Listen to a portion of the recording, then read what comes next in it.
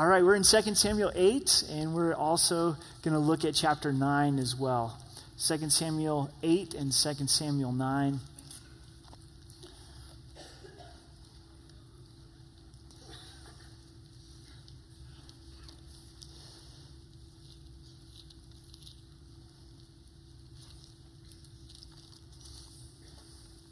Couple updates on missions trips. We had a missions trip to Chihuahua this week.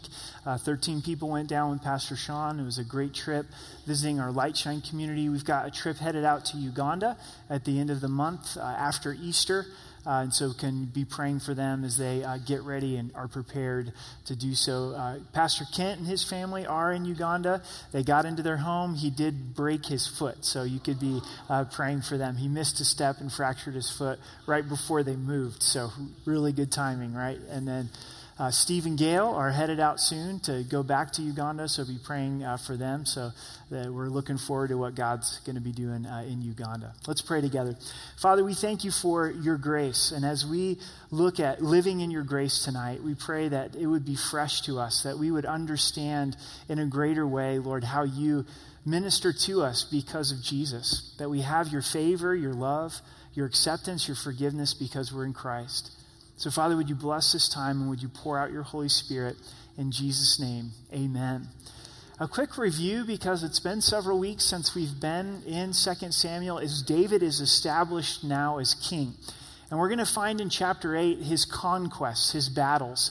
And we're going to fairly quickly go through chapter 8. I'm just going to hit a few highlights. And we're going to spend most of our time in chapter 9, where we see this man Mephibosheth. He's Jonathan's son. Yes, say Mephibosheth 5 times really fast, right? And he's a great picture. He's lame in his feet, both feet, he can't walk. And David chooses to show him kindness because of Jonathan. And it's really an example for us of what it means to live in grace. And that's the title of tonight's message, is living in grace. Receiving God's grace and extending it to others. If you think about what you're living in, I mean, what would you describe your daily existence? I'm living in stress. I'm living in anger. I'm living in anxiety. I'm living in hope. I'm living in love. And I really believe that God's heart for us is that we would be living in grace. Not living in legalism, not based on our works or our performance, but truly understanding the grace that we have in Jesus Christ. So I pray that God's grace would impact you afresh this evening. So let's begin with chapter 8. We're going to start in verse 4. We're going to jump down to verse 4. David took from him 1,000 chariots, 700 horsemen, and 20,000 foot soldiers. And David hamstrung all the chariot horses, except that he spared enough of them for 100 chariots. So in listing these victories of David, he chooses to hamstring some of the horses. And you'd say, why in the world would he do that? Because of Deuteronomy 17, God spoke to the future kings of Israel and says, don't multiply horses, wives, and wealth. And David says, I'm not going to trust in chariots. I'm not going to trust in horses. I'm going to trust in the Lord. And it's an amazing display of his faith that he only keeps 100 chariots. And the rest of the horses, he goes ahead and he cuts off their hamstrings so they wouldn't be profitable in battle any longer. And it shows his faith and the dependency upon the Lord. Now jump with me down to verse 11. We get another highlight. This is the victories. If you read this chapter, there's tons of spoil that David has taken.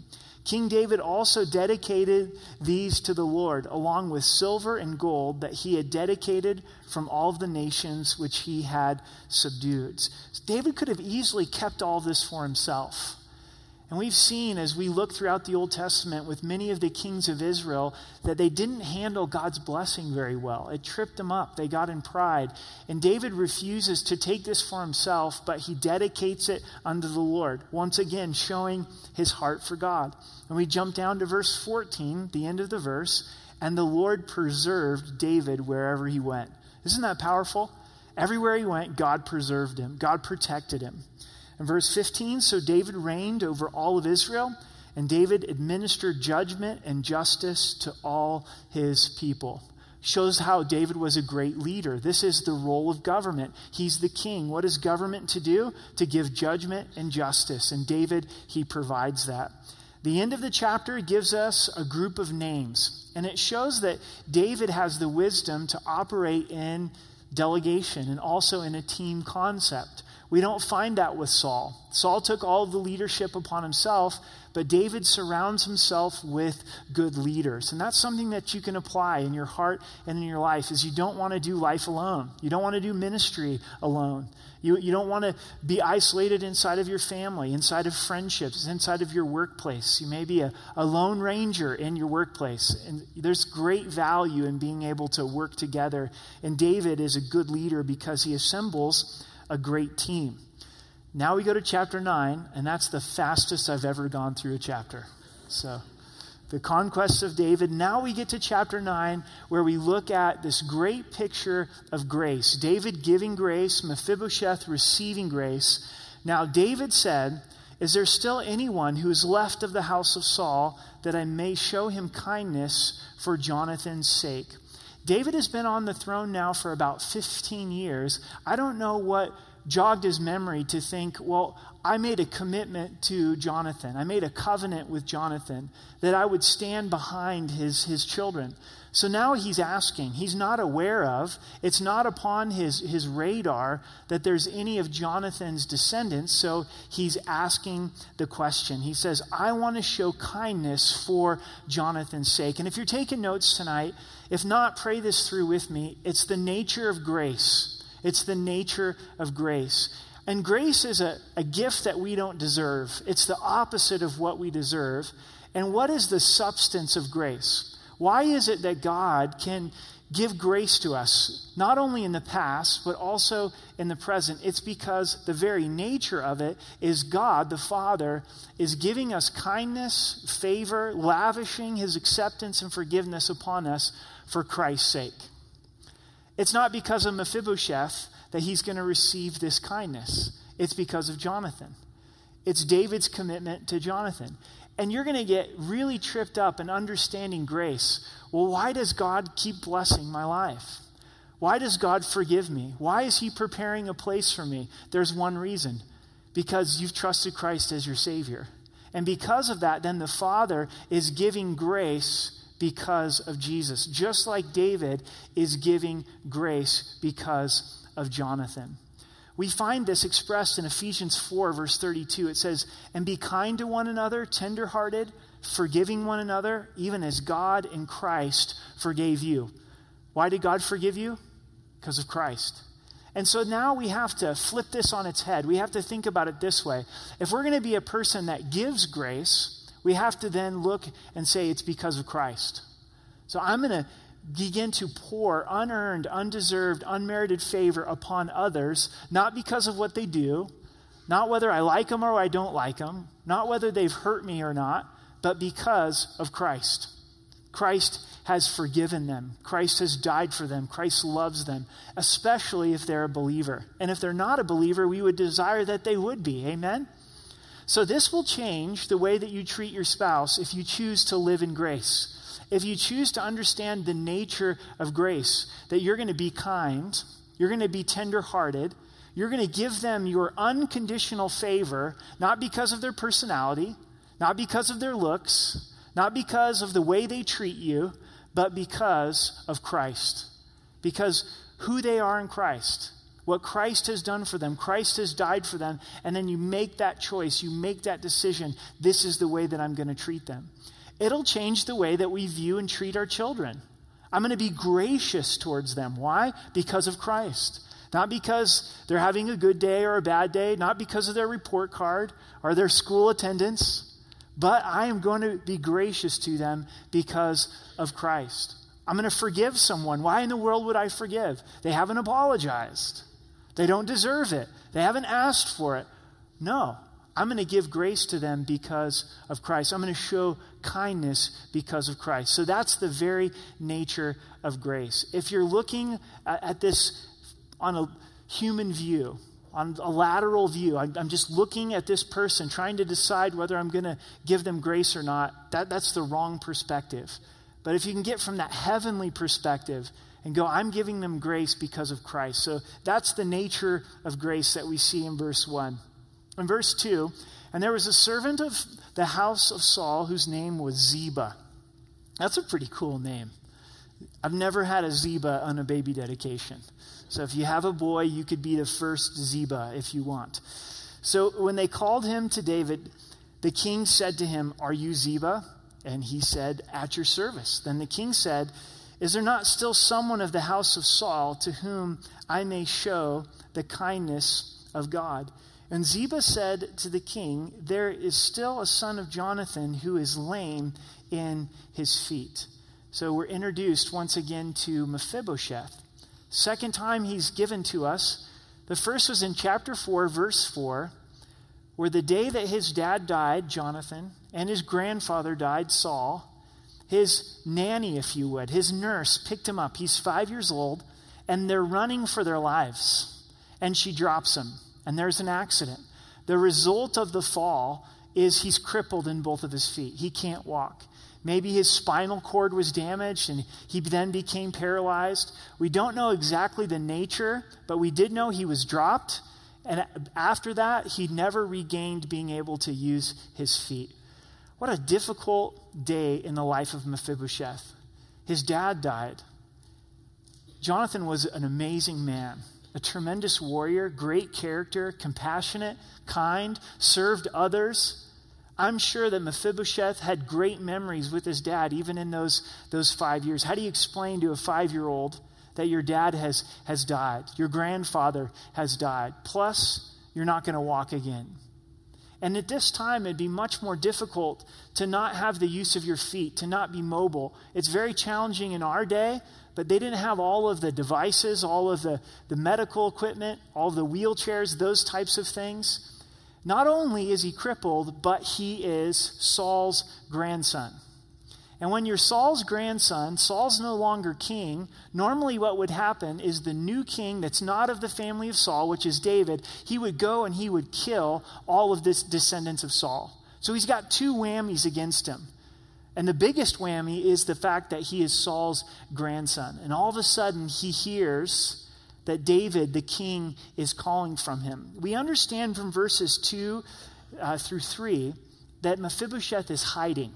David doesn't know where he's at. He's got to ask for him. And this brings us to our second thing to consider tonight, and it's this. It's the need for grace. It's the need for grace in our lives. In Mephibosheth, I think we see a powerful picture of all of us, that we're lame, that we're crippled, that we've got a black spot upon us, that we're Saul's grandson, if you would. We deserve death. And in order to really understand and live in grace, to receive it from God and to give it to others, we've got to understand how much we need the grace of God.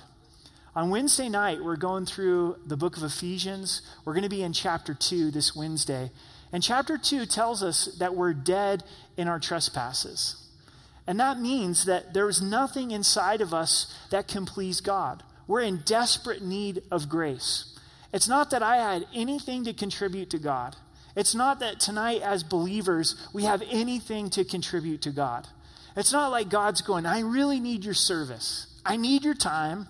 I need your money. I need your creativity. We're dead in our trespasses. We're in desperate need of the grace of God. And God's grace isn't just past tense in our lives. It's present tense, that God would give us grace. And what we find with Mephibosheth is he doesn't deny that he's Saul's grandson. He doesn't deny that he's lame in his feet. He's like, here I am.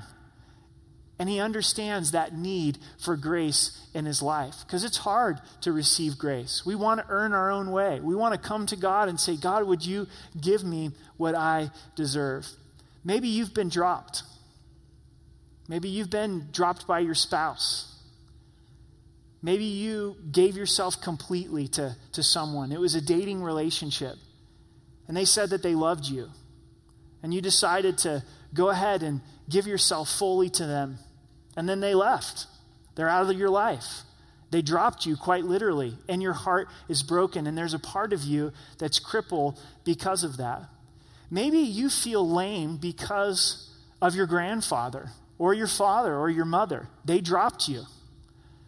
And it's left incredible hurt in your life. And you walk through life crippled because of it. Maybe you worked really, really hard to go to school, get a good education.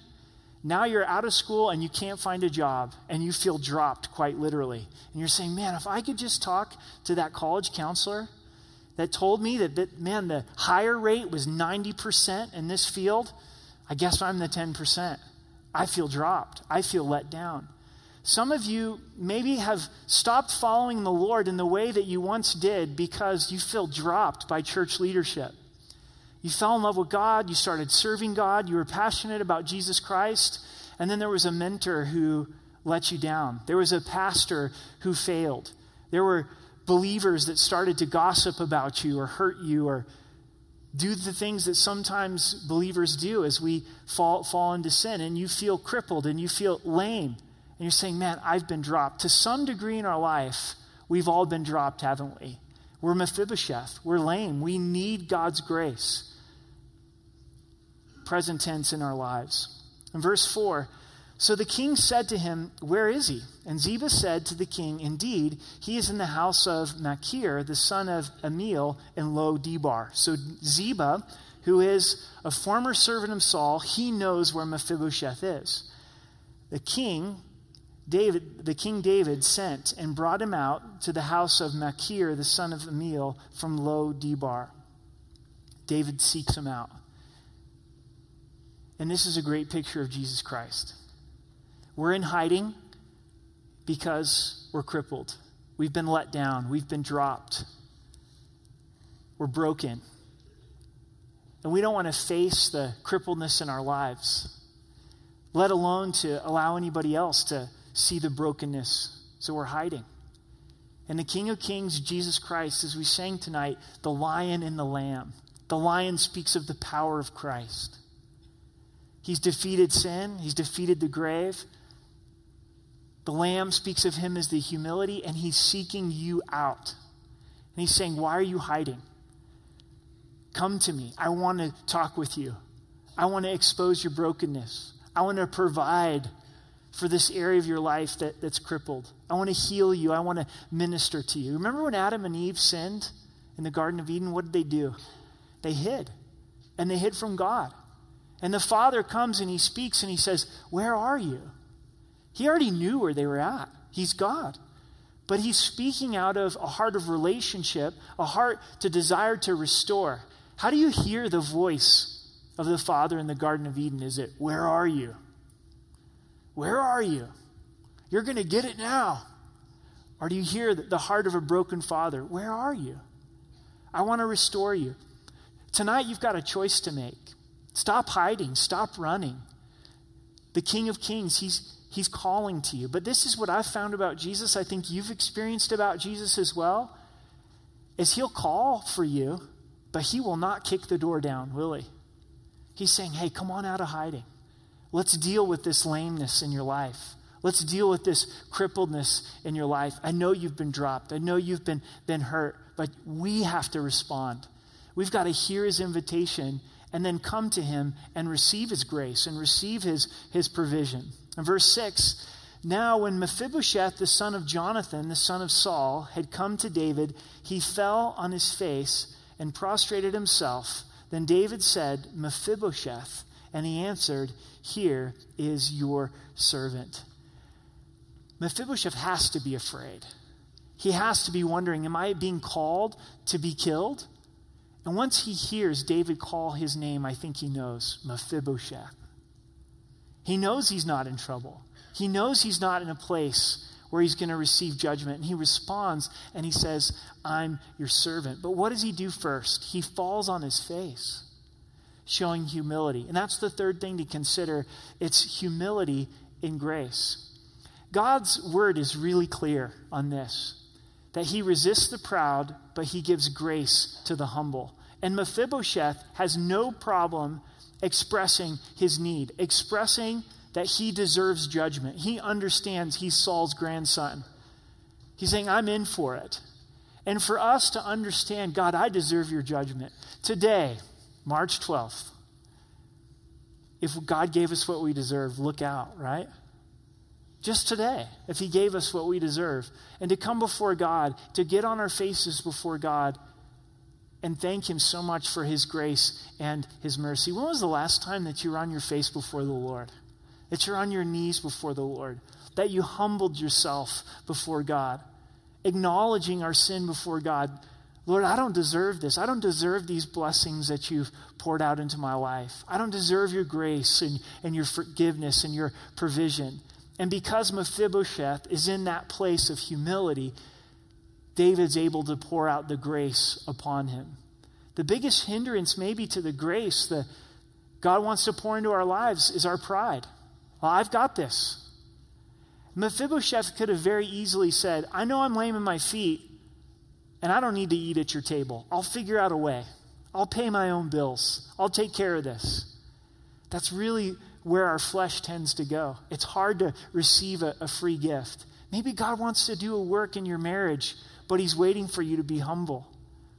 Maybe God's wanting to use you in a way that would blow your heart and mind, but he's waiting you to be humble. He's waiting for us to come to God saying, God, I don't deserve to be used by you.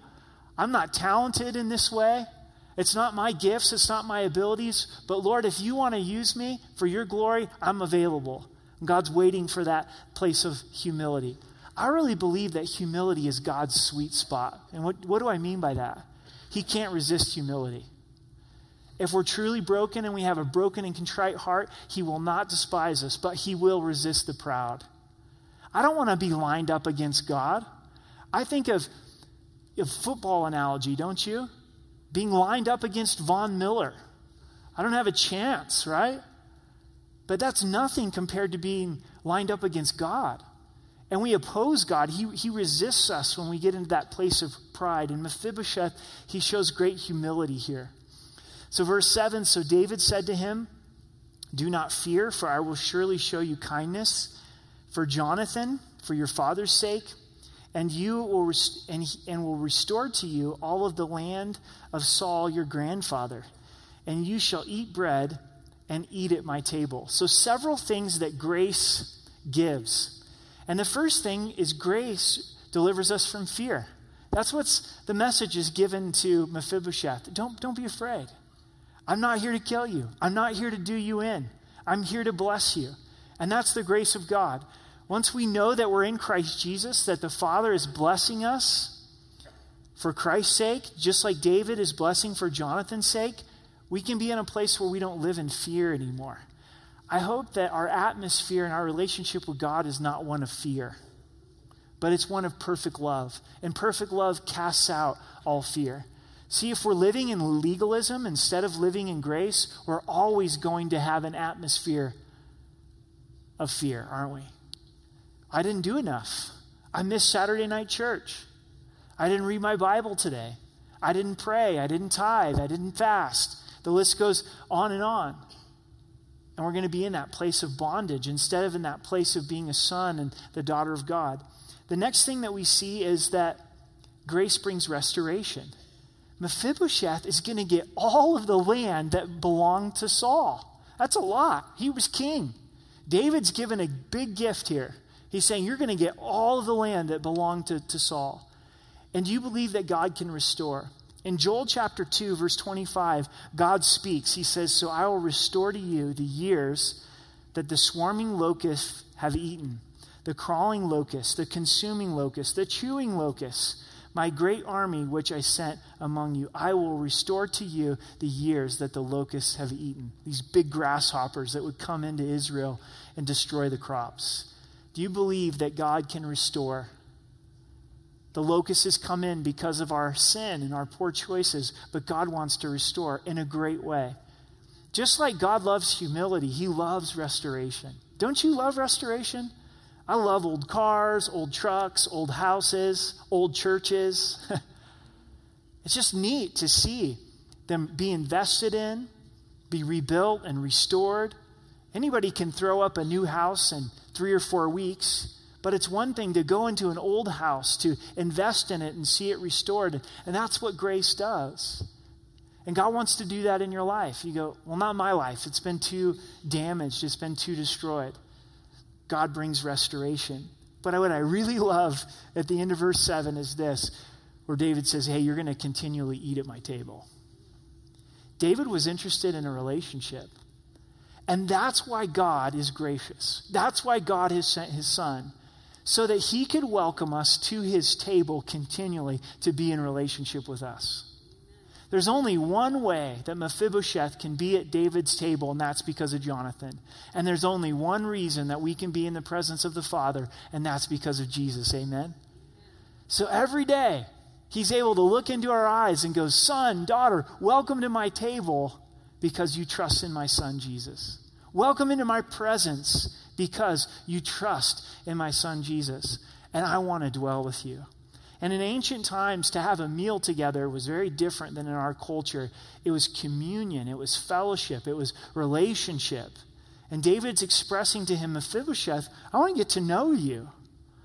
I want you to be my friend. I want you to come and eat with me every day at my table. In verse 8, then he bowed himself and said, what is your servant that you should look upon such a dead dog as I? The greatest obstacle to receiving grace is the reality that we don't deserve it. Mephibosheth, I'm a dead dog. I don't deserve for you to give me all of Saul's land. I don't deserve to come to your table and eat there every day. Peter had a very similar encounter with the grace of God. You probably know the story from Luke's gospel. He's been fishing, doesn't catch anything all night long. Jesus speaks to him, throw your net on the other side. All these fish fill up Peter's boat. And at this point, Peter encounters his own sinfulness. He's like, God, you're filling my boat. You're giving me all these fish. I don't deserve it. And this is what Peter's initial response at that moment. He said to Christ, depart from me, for I'm a sinful man, O Lord. So I can't handle it. I can't handle that you're going to be so good to me and you're going to be so kind to me. This isn't some kind of gross manipulation from Christ. This isn't like some kind of weird parenting, like bribery, like, okay, I'm going to give you a bunch of fish and then you're going to have to follow me, right? If you're really good, then this is what I'm going to do for you. That wasn't it at all. Jesus is just like, I'm going to bless you. I'm going to blow your mind, Peter. I'm going to give you more fish in a moment than you ever caught in a lifetime, and I'm going to sink your boat with fish. And Peter's like, man, I don't deserve this. God, you're so good to me. And in that moment, he was seriously considering and declaring, Jesus, just depart from me because I'm so sinful. I don't deserve this. And then Jesus looks at Peter and says, why don't you follow me? Why don't you serve me? Why don't you come eat at my table? And Peter says, okay, I'm going to follow you. And that's exactly what happens in our lives as well. God pours grace into our lives, gives us things that we don't deserve, spiritual and physical, and we can either run from it and say, Jesus, depart from me. I'm sinful. I don't deserve this. Or we can humbly receive it and hear the voice of Jesus where he says, follow me. Follow me. In verse 9, and the king called Ziba, Saul's servant, and said to him, I've given you your master's son, all that belonged to Saul and to all his house. You therefore and your sons and your servants shall work the land for him, and you shall bring in harvest, that your master's son may have food to eat. But Mephibosheth, your master's son, shall eat bread at my table always. Now Ziba had 15 sons and 20 servants. This is great. Not only does he get Saul's land, but he gets people to take care of it. David looks at Ziba and says, you guys, your sons and your servants, you're going to take care of the land. Mephibosheth can't take care of the lamb. He's lame in both of his feet. When God provides, he provides good, doesn't he? And he's giving this provision to Mephibosheth. Mephibosheth's life has changed in a moment since David has called him in. He's living in hiding. He's living in shame. He's living in fear. Now he's been given Saul's land, someone to take care of the land, and an invitation to be at David's table. In verse 11, then Ziba said to the king, according to all that my lord the king has commanded his servant, so will your servant do. Ziba says, I'm in. As for Mephibosheth, said the king, he shall eat at my table like one of the king's sons. Another powerful picture of God's grace. where we're welcomed to the table as sons and daughters. The only difference is there's no like. Mephibosheth's going to be like a son. You're a son and daughter of God if you're in Christ Jesus. John 1 verse 12 says, "But as many as have received him, to them he gave the right to become the children of God, to those who believe in his name." Incredible. You believe. That's all you do, is you believe, you trust from your heart what Christ has done. And the Father says, "You're my son. You're my daughter. I've given you the right to become my child." In verse 12 and 13, the chapter ends, "Mephibosheth had a young son whose name was Micah, and all who dwelt in the house of Ziba were servants of Mephibosheth." So Saul's line is going to continue through this act of grace. "So Mephibosheth dwelt in Jerusalem, for he ate continually at the Lord's table, and he was lame in both his feet."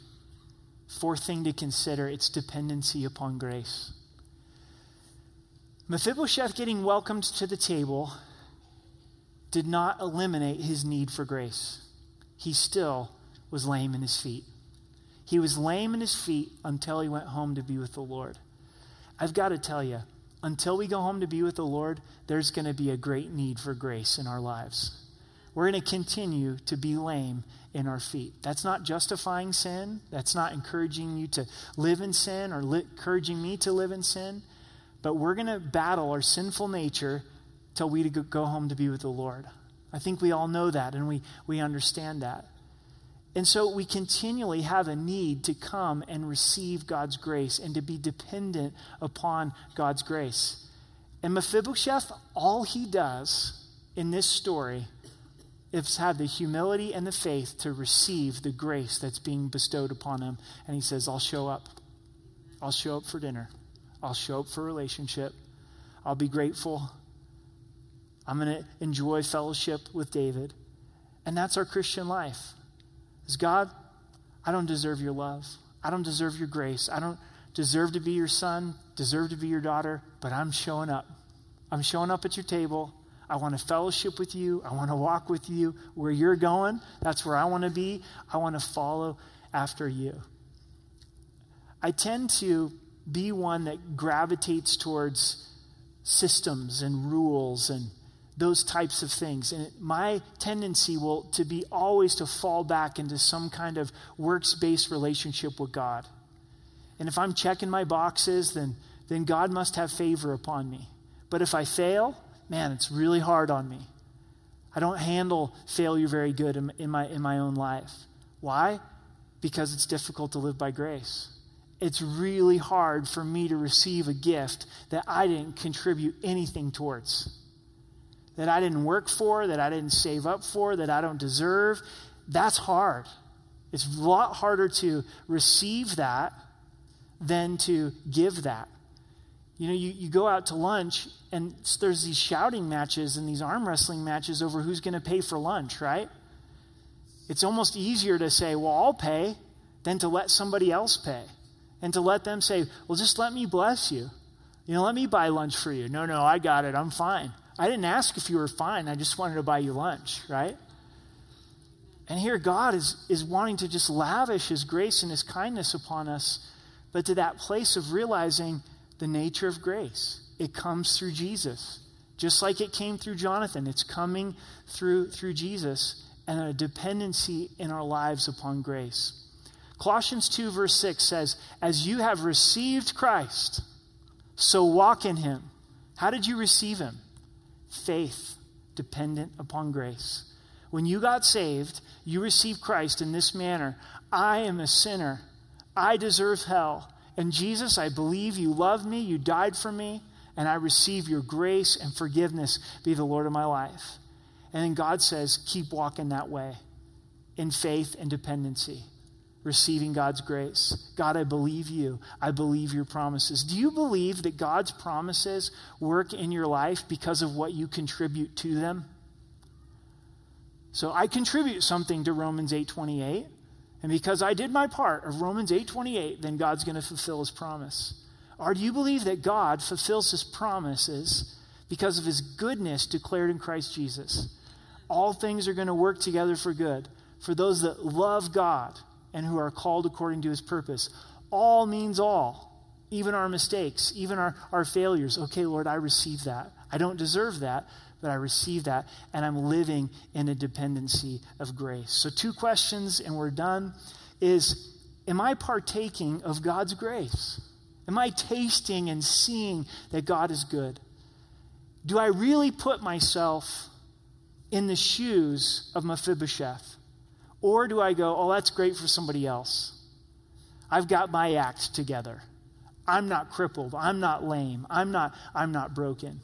Or are we partaking of God's grace? And then, are we extending God's grace?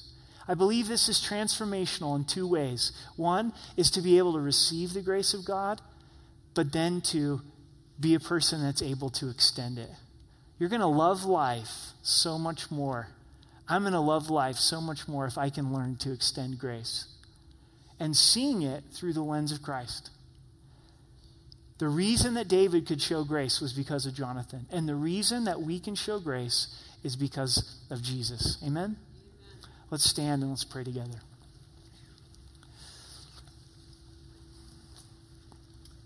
Father, as we wait upon you, as we sing, as we draw near to you, we just ask that you would manifest your presence, that you would manifest your grace, and we humble ourselves before you. Father, we're in need of your grace. Or we know that we're a dead dog. We know that we're dead in our sins. We know how we wrestle in our own lives and in our own hearts and in our own minds. And we bring our crippledness to you. We bring our lameness to you. And we receive your provision. We want to be in that place of being at your table and being in fellowship with you.